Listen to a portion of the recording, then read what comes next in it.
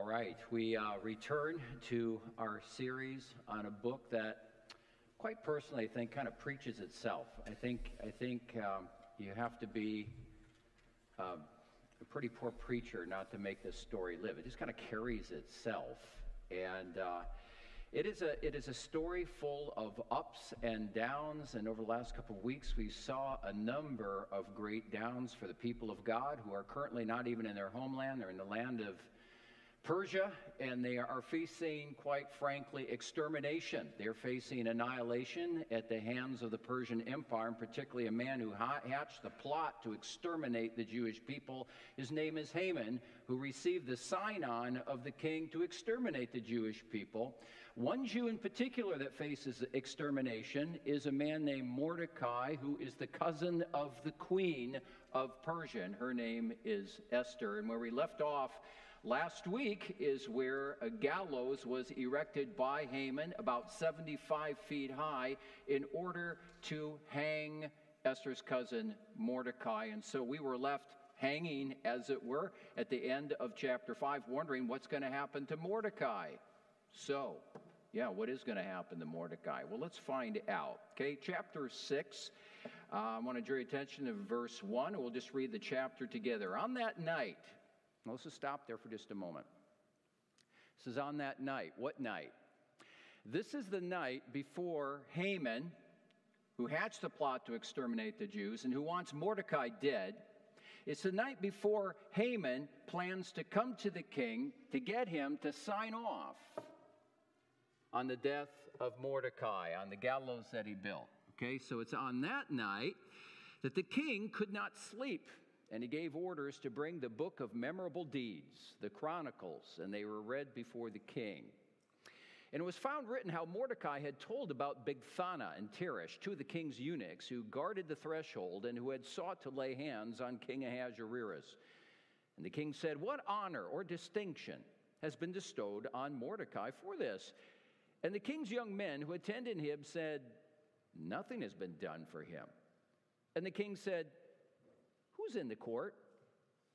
Now, Haman had just entered the outer court of the king's palace to speak to the king about having Mordecai hanged on the gallows that he had prepared for him. And the king's young men told him, "Haman is there, standing in the court."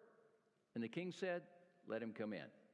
So Haman came in, and the king said to him, "What should be done to the man whom the king delights to honor?" And Haman said to himself, "Whom would the king delight to honor more than me?" And Haman said to the king, "For the man whom the king delights to honor, let royal robes be brought, which the king has worn, and the horse that the king has ridden, and on whose head a royal crown is set. And let the robes and the horse be handed over to one of the king's most noble officials. Let them dress the man whom the king delights to honor, and let them lead him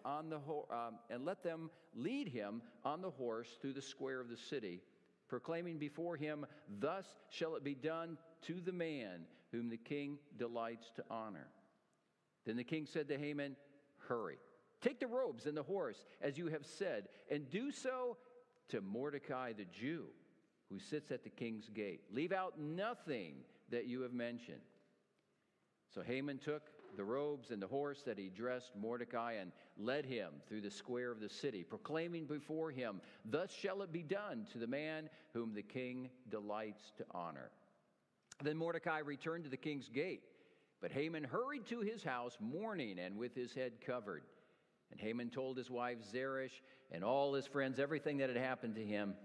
And his wise men and his wife Zeresh said to him, "If Mordecai, before whom you have begun to fall, is of the Jewish people, you will not overcome him, but will surely fall before him." Now, here we are just a little over halfway in this book of Esther. And what we have going on in this chapter is what we might call a delicious irony. In other words, it's kind of an interesting twist that's going on here, a turning of events. Because what we find is at the beginning of the chapter, Mordecai is down here, but by the end of the chapter, he's up here. At the beginning of this chapter, you got Haman, who's up here, and he's brought down here. And all through it all, and this is going to be a major theme of what we look at this morning. Through it all, we're going to see this again, which we see throughout the book of Esther, but especially in this chapter, we see the hand of God. Just moving things along, almost with, and I don't know if this is sacrilege, but almost with even a bit of humor, where he's just twisting these things around to serve himself and to serve his people, and in this case, to serve Mordecai. Now, this is an interesting chapter because Esther really falls to the background here for a while. Okay, now, the book of Esther is one complete story, but at least in this chapter, she falls into the background, and what comes to the fore here is a very interesting interaction between the king, but especially between Haman and Mordecai. We're going to explore this in the story, right? So let's just dive into the story right away. Now, we read, as I said earlier, that on the night before Haman is to come to the king to get his permission to hang Mordecai on the gallows, something happens. The king's not able to sleep. Kids, this is maybe, I don't know if you've heard of this word before. It's called insomnia. That's kind of a big word. Insomnia means when you can't fall asleep. Now, when you're a kid, a lot of times you don't have a problem falling asleep. Right? I mean, most of the time. The thing is as you get older, and sometimes you'll hear this, maybe about your grandpa or grandma. When you get older, sometimes you'll hear older people say, maybe in their 70s or maybe their 80s, they have a hard time falling asleep. Sometimes they're just up all night. Now, we don't know how old Ahasuerus, the king of Persia, is, but on this particular night, somehow, right, you're going to see this during the preaching this morning, I'm going to do this, it's in quote, somehow it is the fact that the king can't get to sleep. All right, so what does the king do? He orders a sleeping pill. But this is not a sleeping pill that comes in the form of an actual pill, but it comes in the form of what we call historical records. The beginning of the chapter, if you take a look at that, I think it's verse 1, yes. It says, the king gave orders to bring the book of memorable deeds, the chronicles, to be read. Now, maybe you're wondering, what is that all about? Well, the book of memorable deeds is basically just a bit of a recorded history of the kingdom of Persia. Things like, wars fought, battles won, battles lost, decisions that were made, taxes that were imposed, and these kinds of things. It's kind of like, in our circles, we have what are called classis meetings. We have one coming up here, usually on average occurs a couple times a year, and we have one coming up that involves our church in a couple of weeks. And typically it can be a half-a-day affair or an all-day affair, and there's a lot of things that are discussed and a lot of things that are decided, and you have a clerk that records all the minutes of what went on in the whole meeting. And at the end of the meeting, typically what happens is you have the reading of what's called the concept minutes, which is just a record of all what transpired during the day. And it's very interesting when these concept meeting minutes are read. Sometimes just look at the guys, it's been a long day and it's been a long meeting, and their eyes start to glaze over, and sometimes they look like they're almost about ready to doze off. It easily happens. Well, such is the case here. You got these historical deeds of the kingdom, and the king is he's getting sleepy, and he's starting to doze. And as he's dozing, his ears grab on to something that was read in the historical records. And it's basically this. It's a record of what Mordecai did, and I don't know if you remember this a couple of weeks ago if you were here, but Mordecai overheard about a plot to assassinate King Ahasuerus. He just so happened to be there when the plot was being hatched. Again, quotes. And he tells Esther, the queen, he says to Esther, you need to tell the king about this. So she tells the king, and in short order, the king has this investigated. And what happens after the king investigates this? Well, he finds out that these men are guilty. And yes, these two men, they're called Bigthana and Teresh, they are hanged on a gallows, just as Mordecai is about ready to be hanged. And the king says to the young men who are attending him, has anything been done for Mordecai? I mean, this is quite an astounding thing that he did for me. He basically saved my life. Has any kind of distinction or reward been given to him? And the men who were around him said, well, actually nothing. And the king's thinking to himself, this is not right. This has to be rectified. This has to be righted. So the king then says, who's in the court right now, the court of the king? In other words, who can be the man to fix the situation and have Mordecai recognized? And it just so happened that Haman is in the court of the king. He just happened to walk in, and the king says, call Haman in. In other words, some of those left out in the story, but the king's basically saying, have Haman come in, and he's going to take care of this. And he's going to give some distinction to this man, Mordecai. He's going to lift up his name. All right, now, you got to step back from the story here for just a moment. And you have to say to yourself, isn't this interesting that Haman just happened to be in the court of the king at that time? What do we call this? Well, a lot of people call this a coincidence, right? A coincidence is something that happens where you kind of go, oh, that's kind of weird. That just happened to be, that person just happened to be there. Or I happened to hear that. Or it just happened to be that. That's a coincidence. Sometimes people use the term coincidence, or they say, oh, that was a lucky thing for him, and that kind of thing.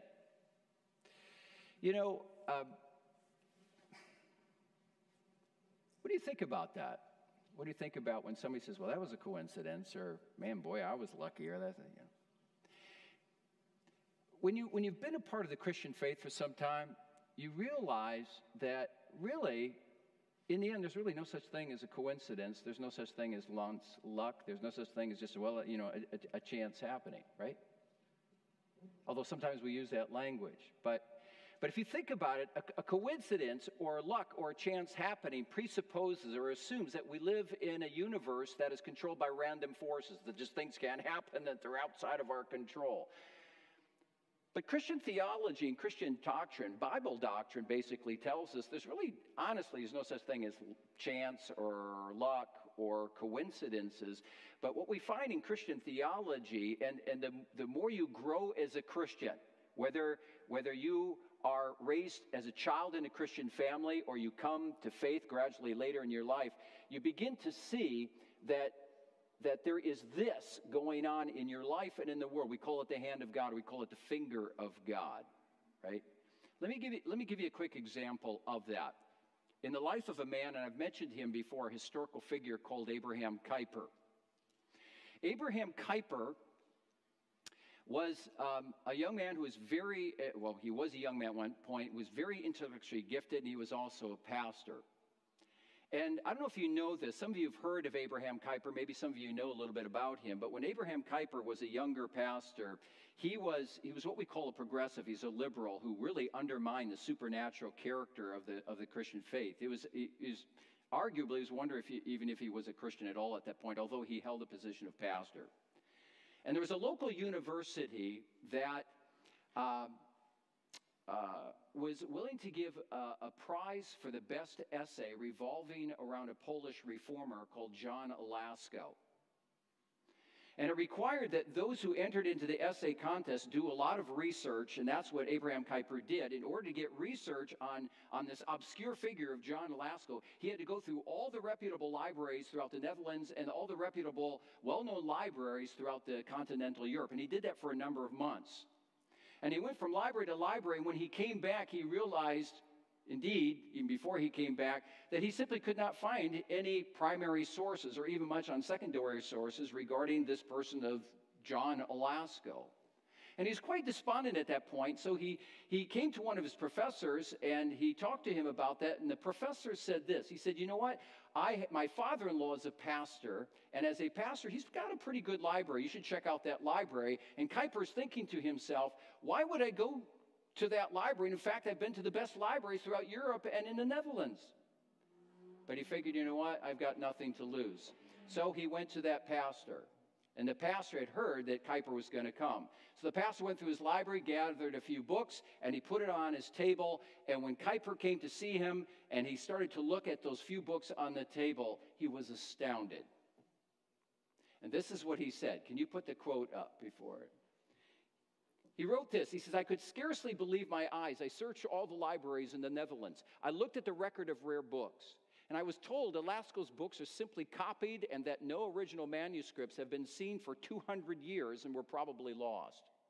And then as by a miracle, I was brought face to face with a richer collection of Elasko that could be found anywhere in all of Europe's libraries.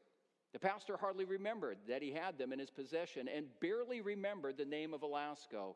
And now I know what it means to have a divine miracle confront him in his path.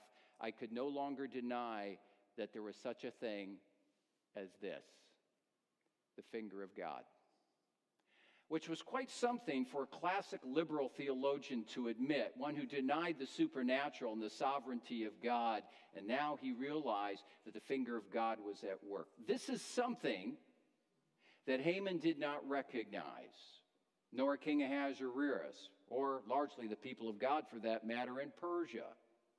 Well, more is going to be said about this kind of thing, which I'm talking about now, called the providence of God. We'll be looking at that in the weeks to come. Let's get back to the story. So we have Haman called in before the king. And what does the king say to Haman as we follow along in the story? The king says to Haman, now this is interesting because you have to pay close attention to the very wording of the Bible and the very wording of this story. The king says to Haman, what should be done to the man whom the king delights to honor? Now, if you get your Bible, you have your device, take a look at verse 6. Notice what he doesn't say. He doesn't say, now he knows that the man who spared his life was the one who discovered the plot to assassinate him. That was Mordecai, but Mordecai's name's not mentioned here. He could say, what should be done for this man named Mordecai, who I delight to honor? He doesn't say that. He says, what should be done to the man whom the king delights to honor? Now, this is a significant point, and probably, again, one of those coincidences that the king doesn't mention Mordecai's name, because now Haman listens to this, and Haman is thinking, oh, that's the way of the king saying to me, how can I honor you?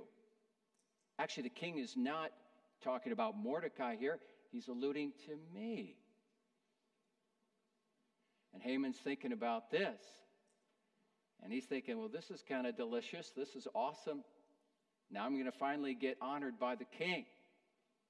So it's interesting because now that Haman thinks that he's going to be honored to the king, when the king says, what should be done for this man, namely you, Haman, to be honored, Haman's thinking, well, this and this and this and this should be done.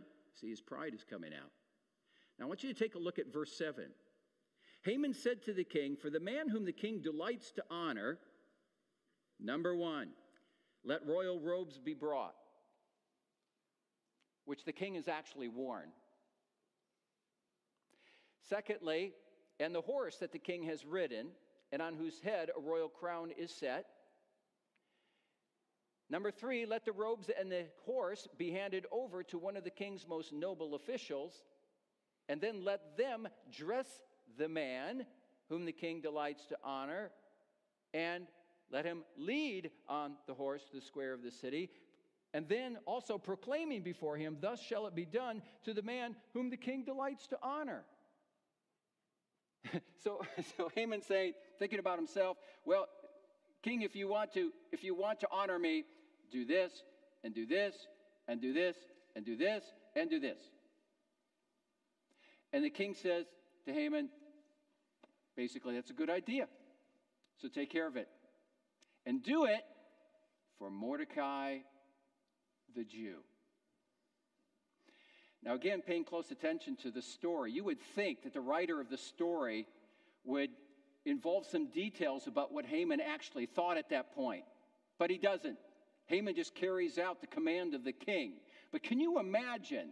This is why when you go through the story, you have to pause a lot of times and use your imagination. Start thinking to yourself, what must have been going on in the mind of Haman when the king said, actually, it's not you who are going to be honored. It's actually your arch enemy, Mordecai the Jew.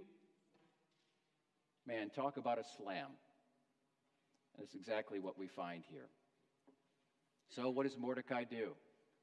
Carries out the command of the king. He puts the royal robes that the king has worn on Mordecai, puts him on a horse, leads a horse through Susa, the capital.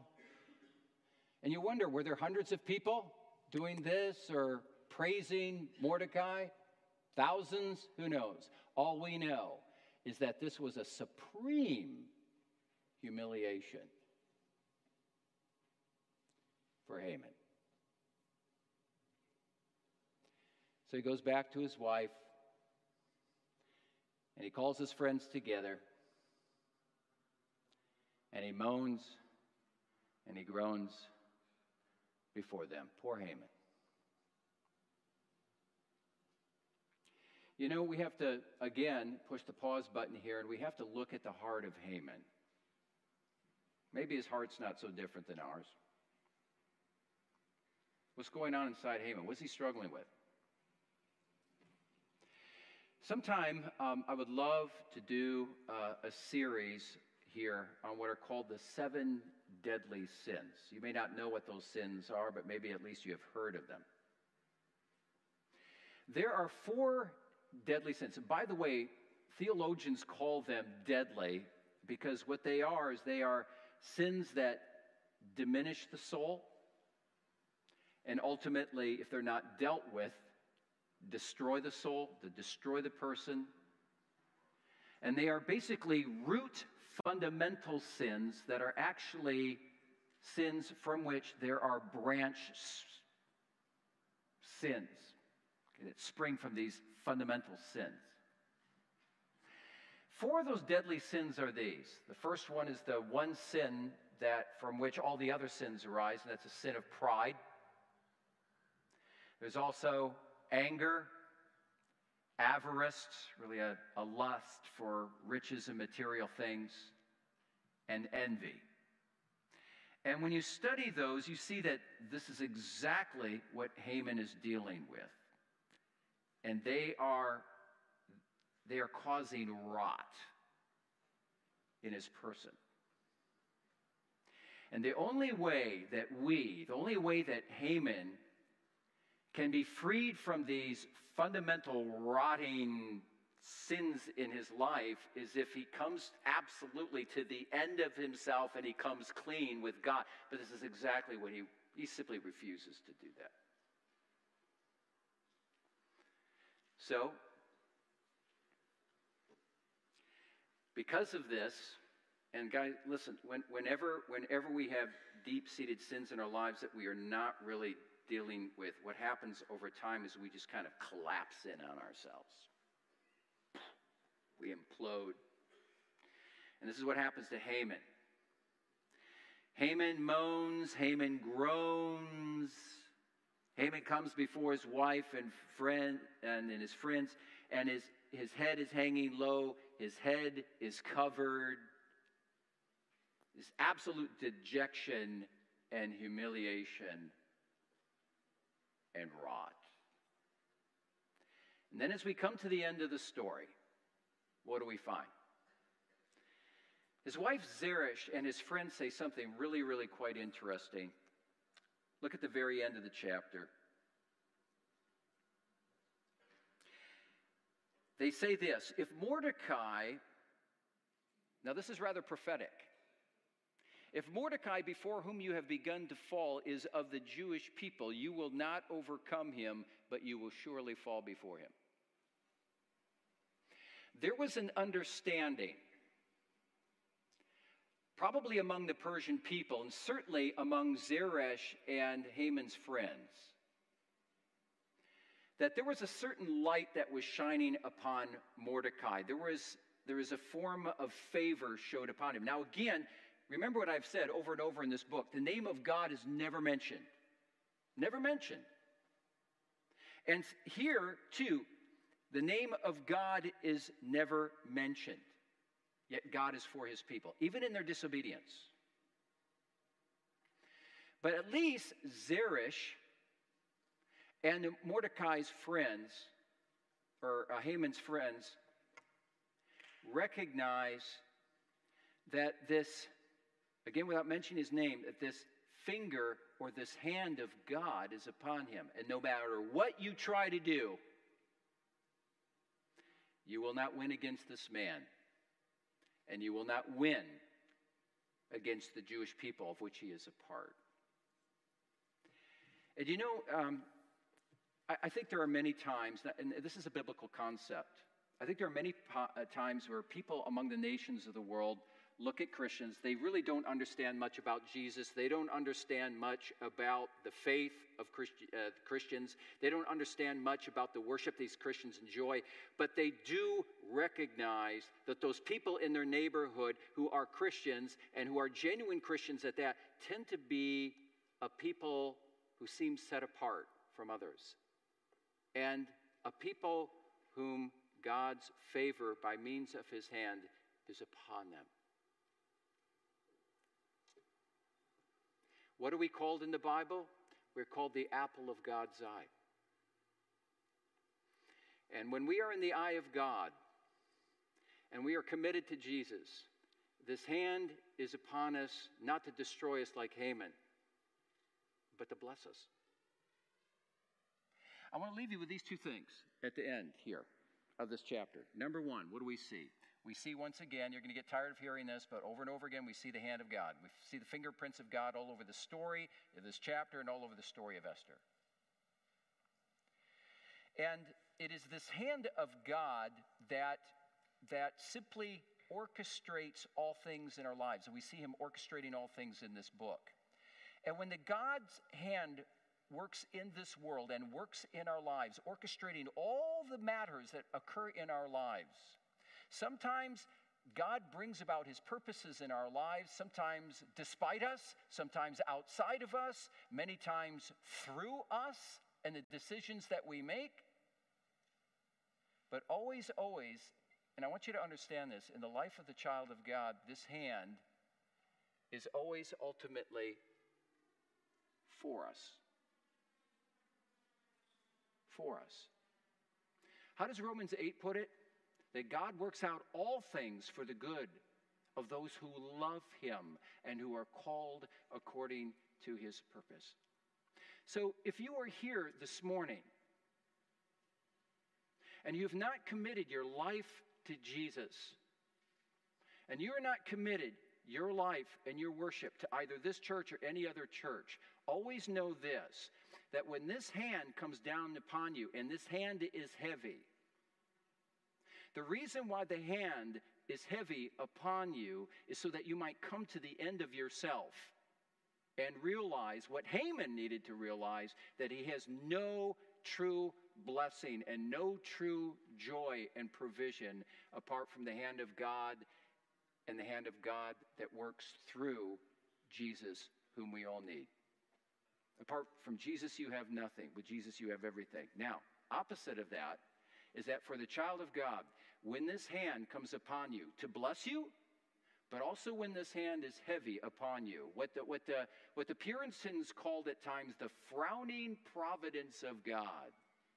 When the frown of God seems upon you and the hand is heavy upon you, always realize that in the life of the child of God, this hand is not ultimately meant to destroy you, but to refine you, to shape you, to draw you to your Savior Jesus and God's providential goodness. And ultimately, it's designed to comfort you. As one person once put it, that when the thorns of life press down upon our scalp like they did with Jesus, they are always designed to prepare us for something better and ultimately to prepare us for heaven. So when difficulties come, and you know, when Brent was praying earlier, remember he mentioned a number of things that we face. And I'm always reminded, every church I've ever served, whenever there's a congregation of prayer, Lord, we pray for so-and-so and so-and-so and so on. This person going through this difficulty and that person going through that struggle. That's just part of being human and being part of the human race and being part of the church, right? But always reminded in the midst of those prayers that when these difficulties come, they don't come by chance, but they come for our refinement to draw us in deeper faith and commitment to our Savior, who promises us that we are engraved upon his very palms, and nothing will let us go from the grip of our Savior. And then finally, very briefly, in this story, we see something once again about the power and the presence of God. And sometimes, again, when we are facing dark times, especially like Mordecai, where he was like this far from going to the gallows, when we are in the darkness and the valley, as the psalmist says, the valley of the shadow of death, there are times when we are in that valley where we theologically we say, yeah, God is real and God is present, but at that time he seems very far away. And is God powerful? Yeah, we confess theologically God is powerful. He is omnipotent. He is all powerful. But at this point in my life, he seems particularly weak. Always remember this. God can change things on a dime. He can shift things just like that. God, the God whom we serve, is a God of surprises, and he's a God of ironies. And it's precisely what we see in the life of Mordecai, and this is precisely what we're going to see in the life of the Jewish people, and this is something precisely that we remember, that we need to remember as the children of God. In light of these beautiful truths, what else can we do but to draw near to this God who calls us to himself? And we would draw near to him. He says, there you are, in the cup of the palm of my hand, and there you will stay. So that no matter what befalls, you're there. And you're mine. You're mine. More on that in the weeks to come. Let's pray to the Lord. Heavenly Father, thank you, O God, for always displaying the gospel to us every week, even in the midst of this story of Esther. Lord Jesus, you've paid the price of your very life for us. And you've done that, oh Lord, because you love us. And we are so grateful for that. Lord, help us to trust that. Of course, when the times are good, but especially when the times are rough for us. Knowing that nothing, as the Bible says, in all of created reality can separate us from your love. We pray this all in Jesus' precious name. Amen.